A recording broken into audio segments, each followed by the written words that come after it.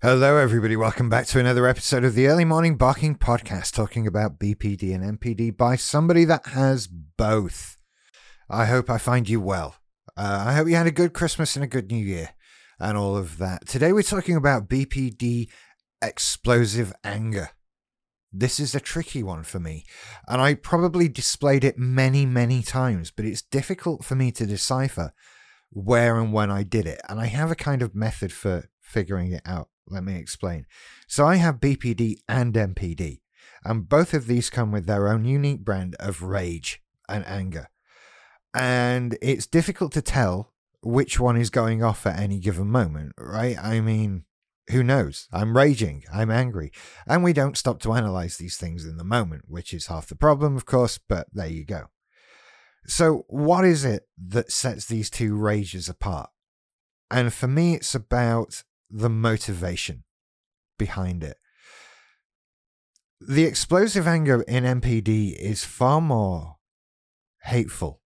It's far more personal. It wishes to hurt and harm a lot more.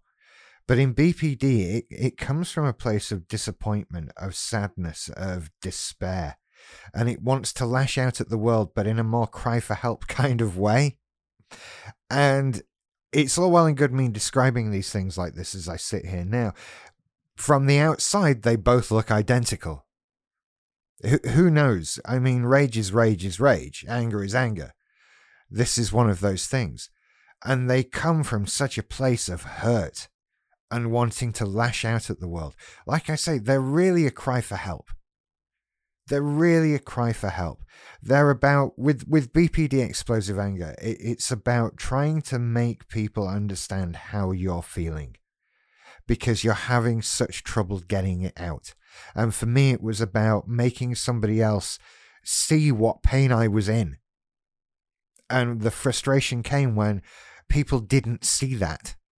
They just see an angry person. It's a really bad form of communication, as you might expect.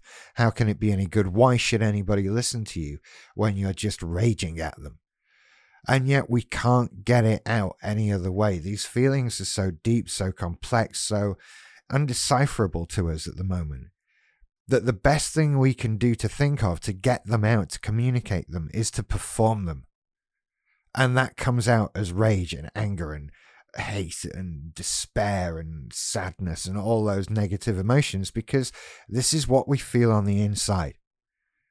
These are all of those problems coming out in shouting form.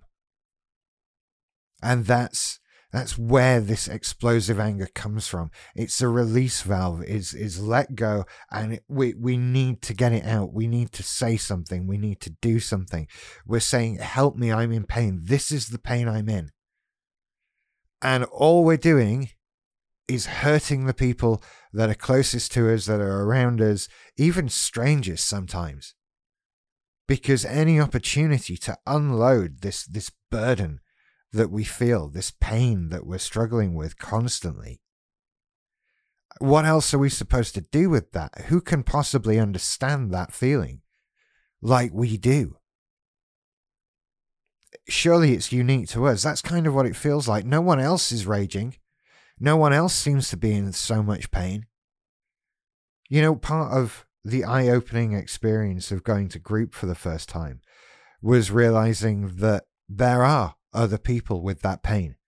There are other people who go through that experience, who have that explosive anger. And in actual fact, you start to realize that maybe a lot of people who have explosive anger are going through this. Maybe it is a communication of what pain I'm in. It doesn't justify it, though. It doesn't make it okay. It doesn't mean that we can be immediately forgiven for all the harm that we've caused when we've had this rage. But I don't know to what degree we're responsible for it. But certainly, this is the stuff that is difficult for other people to get over, and I understand that. This is the stuff that makes us volatile, difficult to live with, that makes other people walk on eggshells around us. Scared, we're like a ticking time bomb sometimes. But the truth is, when somebody is exhibiting that behavior, aren't they in a lot of pain? Isn't there something inside them that needs to come out in a less harmful way? That's again what I got out of therapy. That was that experience. It was about learning to find what those pains are. Asking yourself, if you're in pain and communicating that pain, what are you saying? What hurts? What is making it hurt? All these questions. There's so many questions, aren't there? I know that. It's part of why it's not easy. It's part of what's so hard about it. Because there's a lot to unpack, and that is daunting.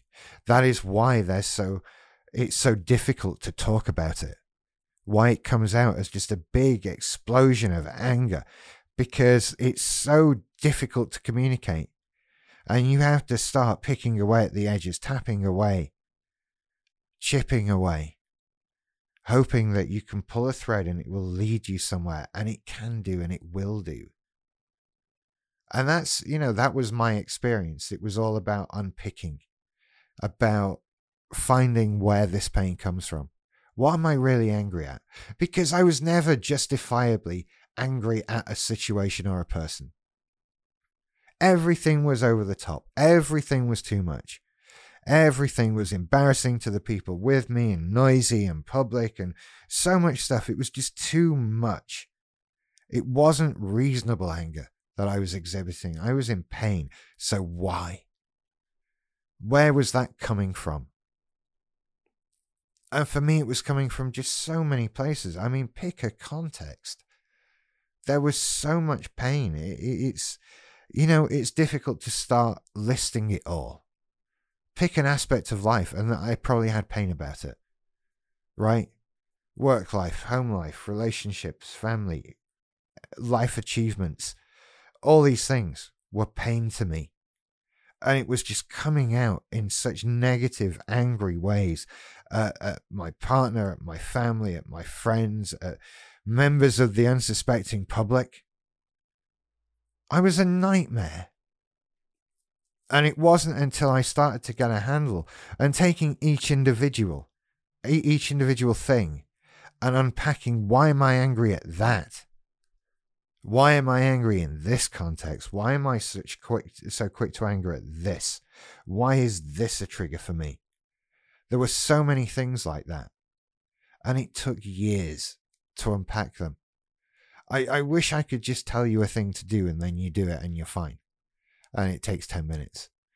But the truth is, it takes years. It takes a long, long time and a lot of work and a lot of introspection to discover where this pain comes from and why it's coming out of you in the way that it does. And maybe you'll need to find some sort of safe place to let it out verbally. And I don't mean shouting at someone that lets you. I mean positively communicating and analyzing these feelings, which might involve therapy for you. I mean, as always, my advice is go and see a medical professional, go and seek therapy, seek help, go and find the right situations to do this. And always, as I repeat, friends are not therapy. It's a very different thing, and you can't expect friends to go through that, so you need to find that kind of help. So if you like, go and check and see what I said about this.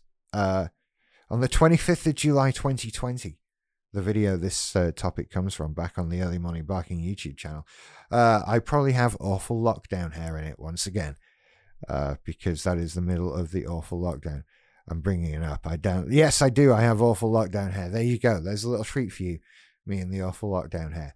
Failing that, go and check me out on TikTok at Early Morning Barking, on Instagram at Early Morning Barking, on Twitter at Barking. Early Morning Barking was too long for Twitter. And Patreon at patreon.com/Early Morning Barking. You lot take care. You're all awesome, and I wish you the best of luck and happiness and all that. And I'll see you for another Early Morning Barking podcast. See you later. Bye-bye.